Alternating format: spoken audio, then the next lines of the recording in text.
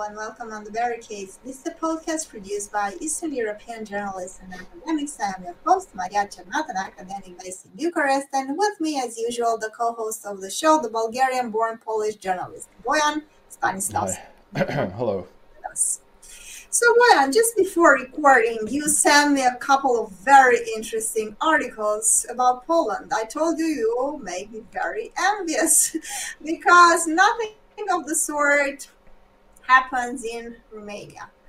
For instance, Polish ruling party unveils referendum questions to let ordinary Poles, not German politicians, decide. Then we have another one, very interesting. Polish military loses missile fuse on flight near Belarus border and asks public to report sightings. If they find it, yes. I can find it, right? Yeah. Another one. Polish Prime Minister challenges head of largest group in European Parliament to debate. Mm-hmm.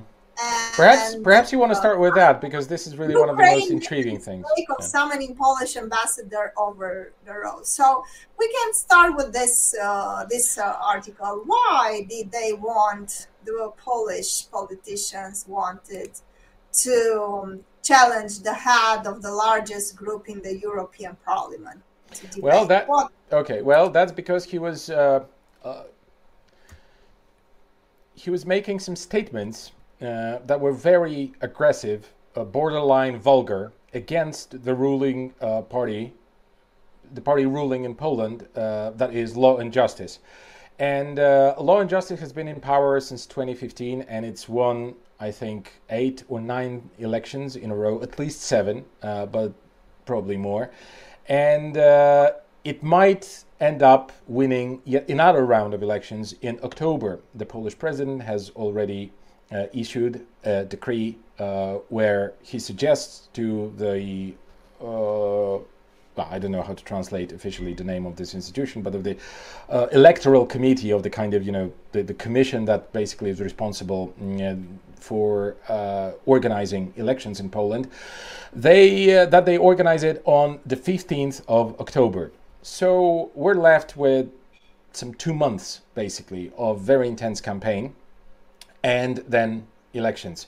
So what happened is that the head of the European People's Party, which is the largest faction in the European Parliament, which is, referred to as liberal, conservative, mildly or moderately right-wing organization or conglomeration of such parties from across the European Union, and of course the Polish party led by Donald Tusk, which is the Civic Platform, belongs to that party.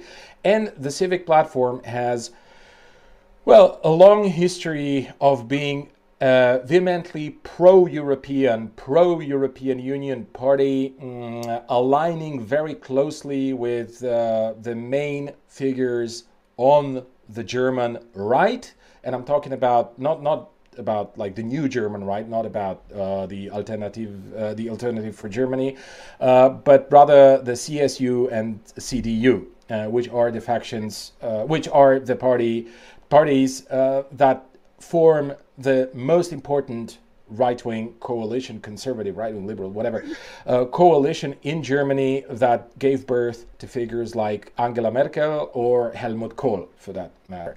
So they are very close, the Civic Platform and CDU/CSU. And of course, there is a profound understanding in the Civic Platform, as well as in the kind of more liberal part of the Polish public, that the European affairs are run mostly by Germany, to some extent by France, in the past to some extent by the United Kingdom, but mostly Germany. And on many occasions, politicians from the Civic Platform have publicly pleaded with Germany to take more firm action against or in favor of certain processes or events that were happening in the European Union. And recently, this became a topic of very heated debate in Poland that's coming back every once in a while, because one such theme that was a subject of multiple requests from the side of the Polish opposition MEPs, that is members of European Parliament, was to take action against the sitting Polish government, the sitting Polish president, the sitting Polish prime minister. And of course, there are many allegations and there are many accusations against the Polish government, which are formulated and uttered and presented and stated by various opposition figures in Poland and outside Poland supporting the Polish opposition. Many of those things are, in my opinion, factually true, or are the case. Fact of the matter is that Poland has become something like a thickening authoritarian government, that there is no respect for anything like the rule of law. There is no respect for the constitution. There is no respect for many international arrangements and agreements that Poland has ratified, became part of. That's all true. That's true. Now, does this mean that the Polish politicians who don't like the government have the kind of carte blanche to just go around to any kind of international institution and play the role of a cheap snitch who's just going to go there and say, oh, our government is so terrible, our government is so hopeless, our government is repressing us, our government is repressing, I don't know, minorities, our government is repressing this or that, our government is doing all kinds of horrible things, do something about this government. Now, this is a very bad strategy, because you are supposed to confront your political opponents at home, in your, in your, how to say that, political jurisdiction, if you like, right?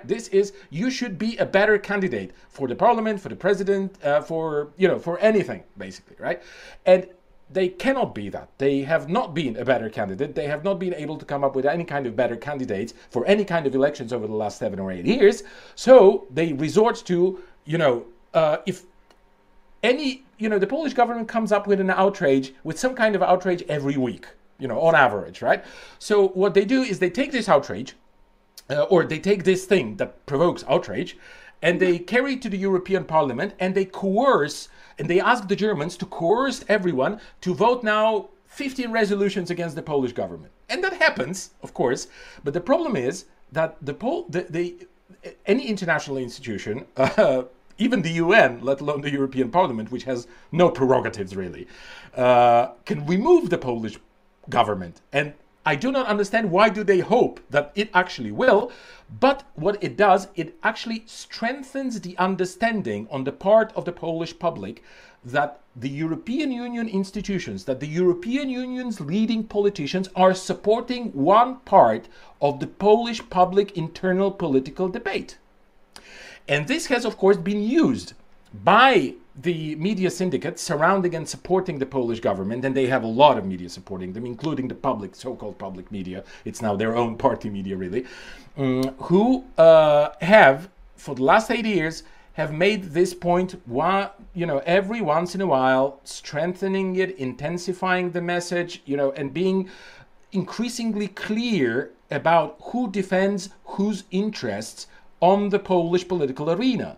And they already have convinced a large portion of the Polish public that the Civic Platform and Donald Tusk support Germany, not Poland, but Germany. So, this is the context. Now, the very event that the article that you brought up discusses is that, every once in a while, the European Union leaders, various leaders, they lose it and they say something stupid.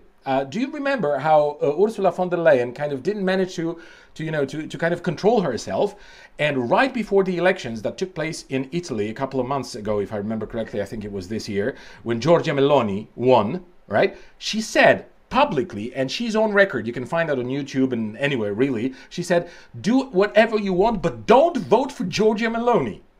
And the result of that was that Giorgia Meloni, of course, has won the elections, and the margin of victory was much larger than predicted in the polls before she had uttered this crazy phrase. And now, what recently had happened is that the leader of the European People's Party, one Manfred Weber, said that the Law and Justice Party are our enemies, and they have to be fought they have to be combated, they have to be fought with every possible means.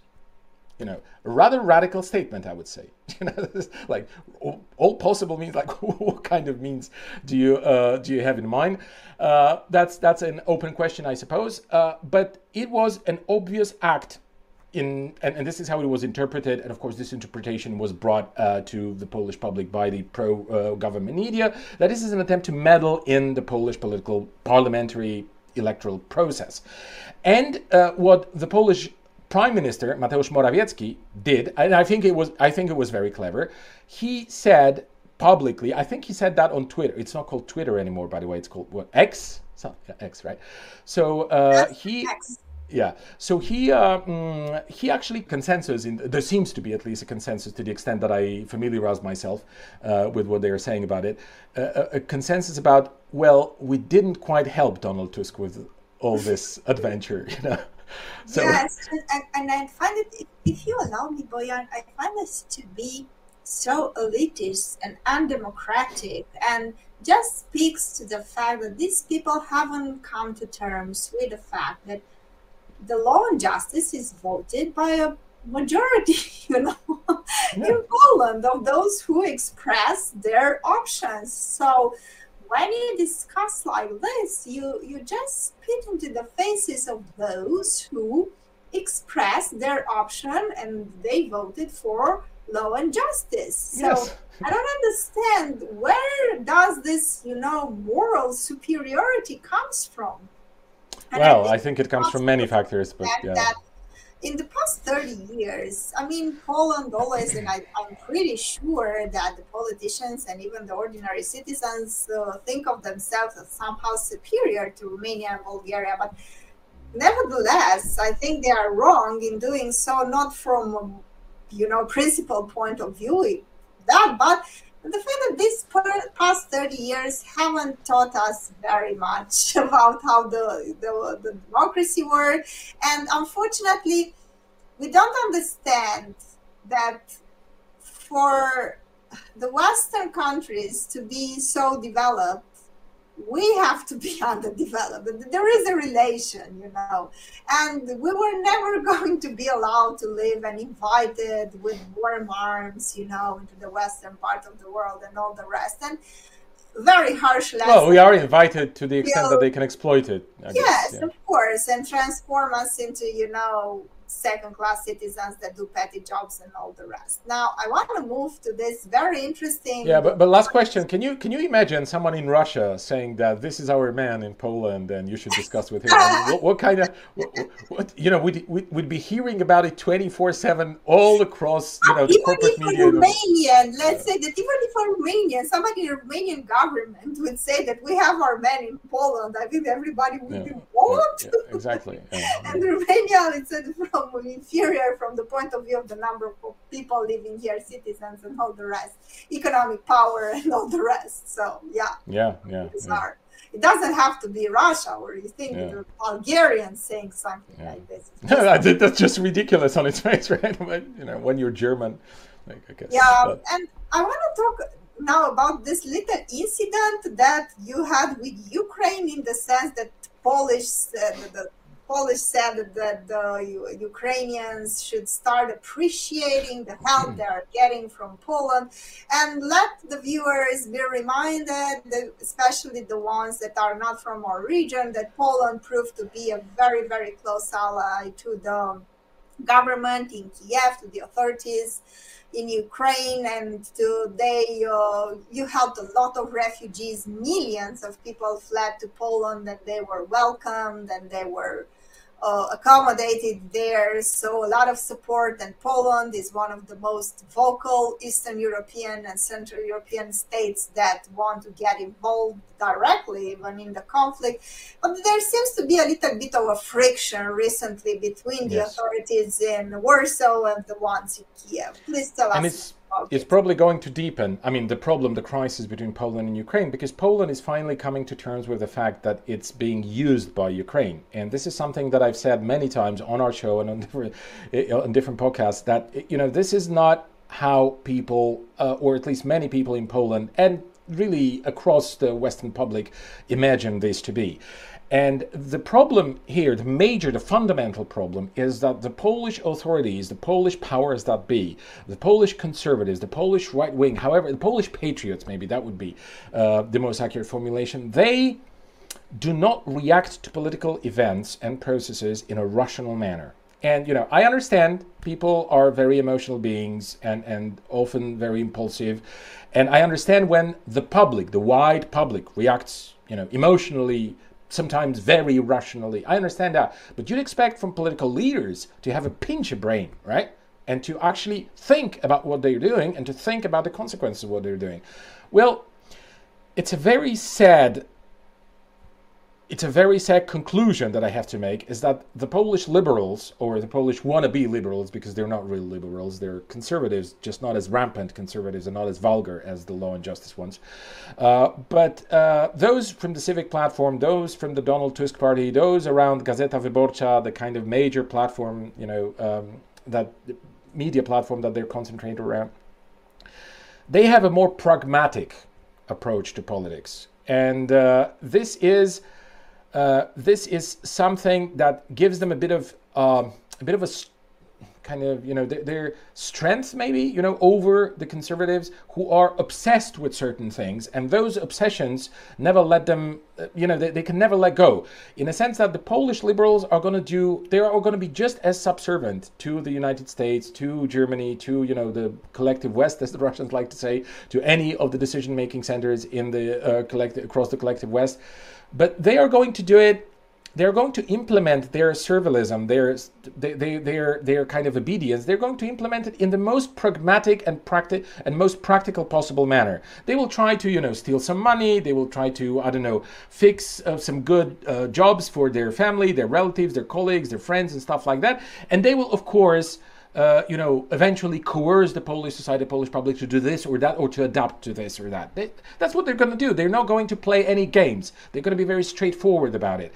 And this is why the Ukrainians prefer to have the Polish liberals and Donald Tusk in power rather than Law and Justice, because Law and Justice is also fixated on many kind of on many, I don't even know how to call it, like myths. It's not even mythology. It's some kind of phantasms, maybe is the word. The phantasms about Polish history and about Polish role in history, about what the Polish role should be, about, what the Polish nation should mean in international relations. All those things are very important for them in their kind of ideology, if you like. If it's even a coherent ideology, I don't believe that. Because if you want to be a Polish patriot, you wouldn't really be so subservient to the Americans. You would want Poland to be, strong and in partnership, even in America, with America, Russia, whoever, right? With any kind of strong party. But you'd like to have a position, some kind of subjectivity and so on. Whereas they don't exercise anything like that. What they do is they substitute their own ideological, phantasmatic, mythological thinking about Poland and about the Polish nation, about Polish history, and about themselves, eventually. They substitute it for actual political action that they could take on an international or national, for that matter, but we're talking about international relations or international stage. So the first sign of this weird concept and weird approach was one of the of the deputy foreign ministers. I think it was Piotr Yashina, but I'm not sure I'm not 100% sure it was him, but I think it was exactly that person, who said in the first days of the military conflict that began on the 24th of February last year, he said, and he publicly stated that, he's on record, you can find it again all over the place, like YouTube or wherever. He said, "We are now the servants of the Ukrainian nation." That's exactly the formulation he used, that we are servants, So that outraged many people, of course, but the reaction, the emotional reaction against the war and in favor of Ukraine was so big that everyone basically forgave him at that moment in time. And then, unfortunately, because there was no reaction, no outrage, this kind of approach deepened. And we had more and more ridiculous statements like that, culminating recently in the Polish president coming back from Vilnius during their failed NATO summit a couple of weeks ago. He came back and he was asked by a journalist a very genuine question: Mr. President, what have you done for us? I'm paraphrasing. He didn't ask it like that straightforwardly. There was like some combination of words, but some other combination of words. But that was the main, that was the main content of the question. What have you actually done for us during this summit? For Poland, what have you, fixed, basically? To which he replied, by Poland, I did not go there to fix anything for Poland. That was his, so of course the logical conclusion was that he went there to press the NATO countries, especially the United States, to invite Ukraine to NATO. So, we were operating in this mode of being a servant to the Ukrainian nation. And all of those things that have happened, receiving the refugees, supporting them with weapons, money, and all kinds of things, that was part of their understanding and approach of being a servant. And I don't know what they hoped for. They probably hoped that someone in Ukraine would go like, oh, they are serving us so well and they are helping us so much, so we're going to give up all our interests and we're going to even confront our masters in America and we're going to conduct different policy towards Poland than we normally do. That was probably the underlying expectation that they have in their metaphysical patriotic understanding of Poland. So this is this, of course, this was never to materialize. Of course not. Like, why would anyone give up their own interest just because you are doing what you are doing? That is, you're basically putting forward the entire capacity, economic, infrastructural, all kind of your own country for free to the other nation. Well, of course they're going to take an advantage of that. And now Poland comes to realize that Ukraine is, as it said in one of those articles that you brought up here, is not thankful enough. Well, it has never been. And no one will be thankful if you don't demand any kind of attitude towards yourself when you are offering them all kinds of services. Like, if you basically pull down your pants and bend backward and bend forward, I'm sorry, this is like what you get. Like, you really have to be a tough and kind of assertive politician in order to make sure that you are benefiting from some kind of process that you're getting so heavily involved in, which is so risky on top of everything, right? Yes, you need, course, there is no place for morale here. I mean, morale, emotions, emotions and all the rest, and then you're getting upset because you're not respected. Well, if you don't but it's not just that they're not respected. It's not about respect. It's about the fact that Ukraine is demanding things from Poland. And they are going like, how dare you demand things from us? We're helping you. Well, yeah, we have this and that demands, and they are supported by Germany, they are supported by America. You have to comply. This is what the Ukrainians are saying. And also, the technical thing that actually was the factor provoking this particular instance of that crisis was a Twitter exchange of opinions about the Volhynia massacre that took place in 1943 by the current heroes of the Ukrainian history. People like Stepan Bandera and Shukhevych and so on. I don't want to go into that. If anyone wants to know anything about the Volhynia massacre, which was perpetrated by the Ukrainians against the Polish, against the Jewish population, against the Russian population in that area in 1943.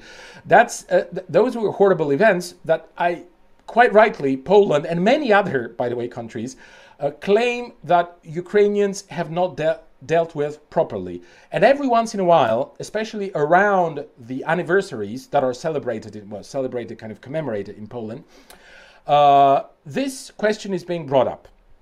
And of course, there was no other way but for Poland to bring it up again and to say that the Ukrainians have not done enough. Not only should they apologize, if you can, I hate this. I mean, can you apologize for slaughtering hundreds of thousands of people? I don't really believe in apologies. But I think they should do some kind of gestures. And one such gesture requested, is a big problem for Ukraine, is to examine the graves. Examine the graves of the people and let's see how many people have actually died, what's been done to them, what kind of torture they've been subjected to, and so on and so forth. Let's get it clear and let history speak, basically.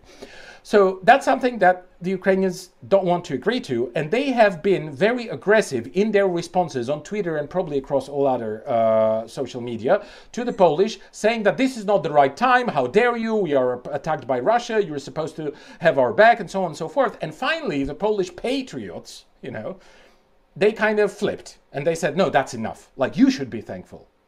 That's how things should be. You should be thankful. And, then the whole chain of events started.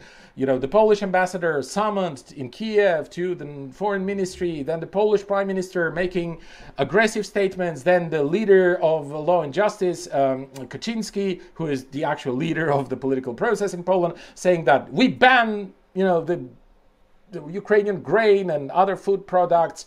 We're not going to let them through Poland, regardless of what European Union says.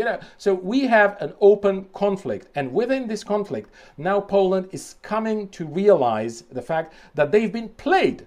And of course, they've been played not because Ukraine is so evil or because Zelensky is this or that. He is all those things, by the way. But not because of that, but because in international relations, in any relations really, when you come to think about it sociologically, if you go somewhere and present yourself, you openly state that I have a very weak constitution, everyone can use and abuse me in all kinds of manners, and there will be no consequences, then you're inviting people or international factors in that situation to actually use and abuse you. And this is what happened. So if there's anyone to blame here, it's the Polish politicians who have taken this decision to be the servant of a nation. This is so ridiculous and stupid, and this is so humiliating because I don't have anything against Ukrainians coming here, doing whatever, receiving all kinds of support and help and stuff like that, but I don't want to be a laughingstock. As a citizen of Poland, I don't want to be made fun of by the Ukrainians, by the Russians, by the Belarusians, by all serious people, really. And this is, I think, a very, very problematic element that is actually playing a role in the upcoming elections, because there are forces on the right, to the right of Law and Justice, who used to poll around 9, 8, 10%, and now they are polling around 17%.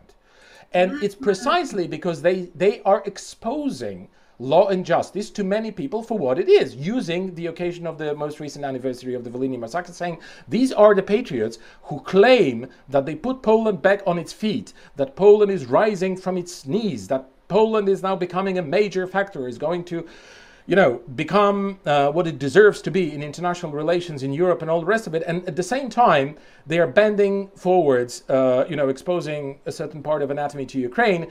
And this is unacceptable. And I think to many people who actually initially believed Law and Justice, that they are the biggest patriots in Poland, are now becoming disillusioned and are becoming fans of a party which is even worse than Law and Justice.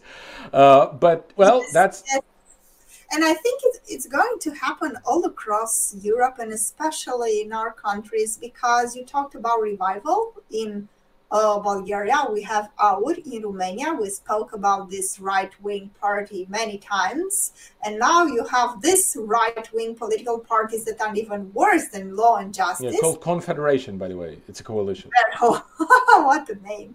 Yeah. And to make things even worse for the Polish political establishment and for the military that bragged about going to Poland and solving, the problem with the war and, building some sort of military force in the western part of Ukraine, we have the Polish military losing a missile on flight near Belarus border and asked public to report sightings. Why would you ask the public? Don't you have satellite images? Don't you? Well, that's very difficult because it's only 10 centimeters long, so it's difficult to probably locate it by a satellite, unless it would be, I don't know, a Chinese satellite or something like that. But they know that the trajectory was of the flight because it's getting recorded, I suppose, and then they could go and find it. Well, that's the actual question. The first question that comes to one's mind is, why are they actually even talking about that? If you lost a part of your weapon, of your missile that you carried, just shut up and go find it. Yeah, Shut up. exactly. Just shut up, go find it, collect it, and that's it. Like, why would you actually do that? Well, the reason is that unfortunately they've lost this part.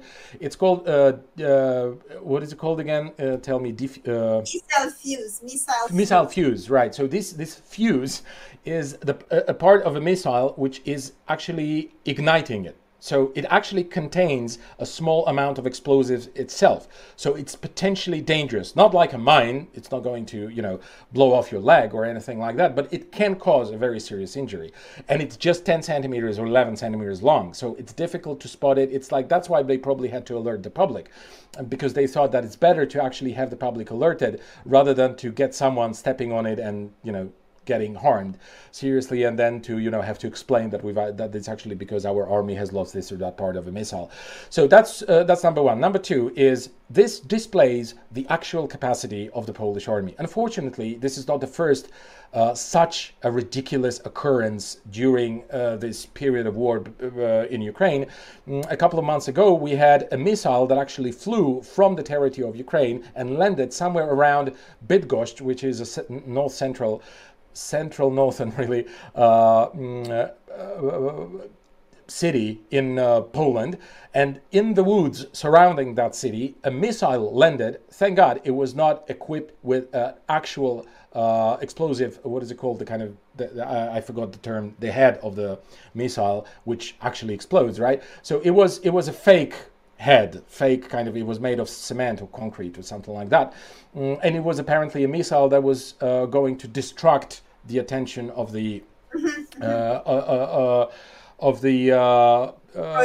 defense. Decoy or something like that. Yeah, something like that. Anyway, it landed somewhere, and no one, and it lied in those woods for months until someone collecting mushrooms or something came across and said, "Oh, here's a Russian missile. What is it doing here?" And alerted the Polish military, and this is how it all started, right? And it resulted in a horrible quarrel between the Ministry of Defense and the Polish generals, and this bad blood between those two institutions actually continues on, and it's a very, very strange situation. And then we had this provocative actions from the side of Lukashenko, the president of Belarus, who sent some helicopters allegedly crossing into Polish airspace. We talked about it last time, I think, on our program a week ago, was it? Then the Polish responded by accumulating military force and people on the Polish-Belarusian border, and of course flying, helicopters. You flew your helicopters, we're going to fly our helicopters. Now you're going to see, right? And then they flew their helicopters to, scare Lukashenko and to, show off to the Belarusian army, and they lost a part of the missile. That was the whole, that's how it all ended, basically. So it's a very, very compromising story, and if you losing confront that, military equipment in is not good. I mean, I remember just a fun fact. In Romania, I don't know if you have that in Bulgaria where you grew up, but in Romania during the communist time, we have a completely different organization of the army. I think it was way better in the sense that they said, look, the army is a necessary evil, but we have to all defend ourselves. And women and men would be trained to defend the country. Everybody had military training, and the women were not accepted from that. I remember that one of my friends told me that, in a sense, sexism served them because the military training was not so harsh for them, in the sense that they would go into the woods, but then they would spend some time there and they would come back. Not so much military training, but she forgot her rifle near a tree because she fell asleep. And then the whole military unit had to go and search for the rifle. Yeah. So these things happen from time to time, but now this display of incompetence is so laughable. Yeah, and this is the army that is potentially to enter into conflict with the Russians over Western Ukraine or something. I mean, there are many allegiances with regards to that. I don't believe any of it, really, that anyone in Poland actually wants. Romanians talking crazy stuff like that. I keep telling myself, what are these people smoking? meeting, saying that Romania is going to march all the way to Vladivostok. Oh, come on. Yeah. Like, first fly your helicopters and see if you're not going to lose anything. They just expose us, ordinary people, to unnecessary violence with this kind of crazy talk. Yeah. They just expose us to unnecessary, unprovoked violence with this kind of, delusional that they are simply. Yeah, or danger, danger in form of like, we're going to fly our helicopters and going to lose this or that. Like, I'm pretty sure that they have their backs covered, in a sense that if things really go bad, they're going to be the first one fleeing the country. Yeah, of course. And they're going to say, you stay and fight. Yeah, I know, of course. Of course. Yeah, exactly. This is it. So it was very interesting. I mean, Poland is number one in terms of interesting things going on. Bulgaria second, and Romania, unfortunately, the frozen land. Nothing interesting really happens. But we'll see, because elections are approaching, and we see some sort of dissent between the Social Democrats and the National Liberals, and also AUR, who might be considered, but even AUR in Romania, that is sovereign, right-wing, even them, they are not, expressing pro-Russian sentiments out in the open. So even them are very quiet about it. It's very interesting. And we will see how they would evolve in time, because there are factions in this political party that they don't like Russians, but they like Vladimir Putin and his way of ruling. That's very interesting. And we will talk more about it, because also from a psychological point of view, they are very interesting.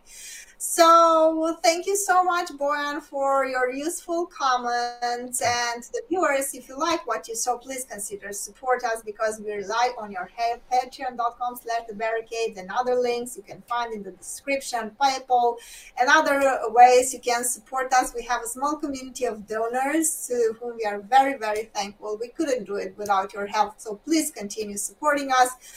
And we'll see you all in the next segment of our show, coming and presenting to you interesting things in Romania, Bulgaria, Poland. Thanks. Right. Thank you very much.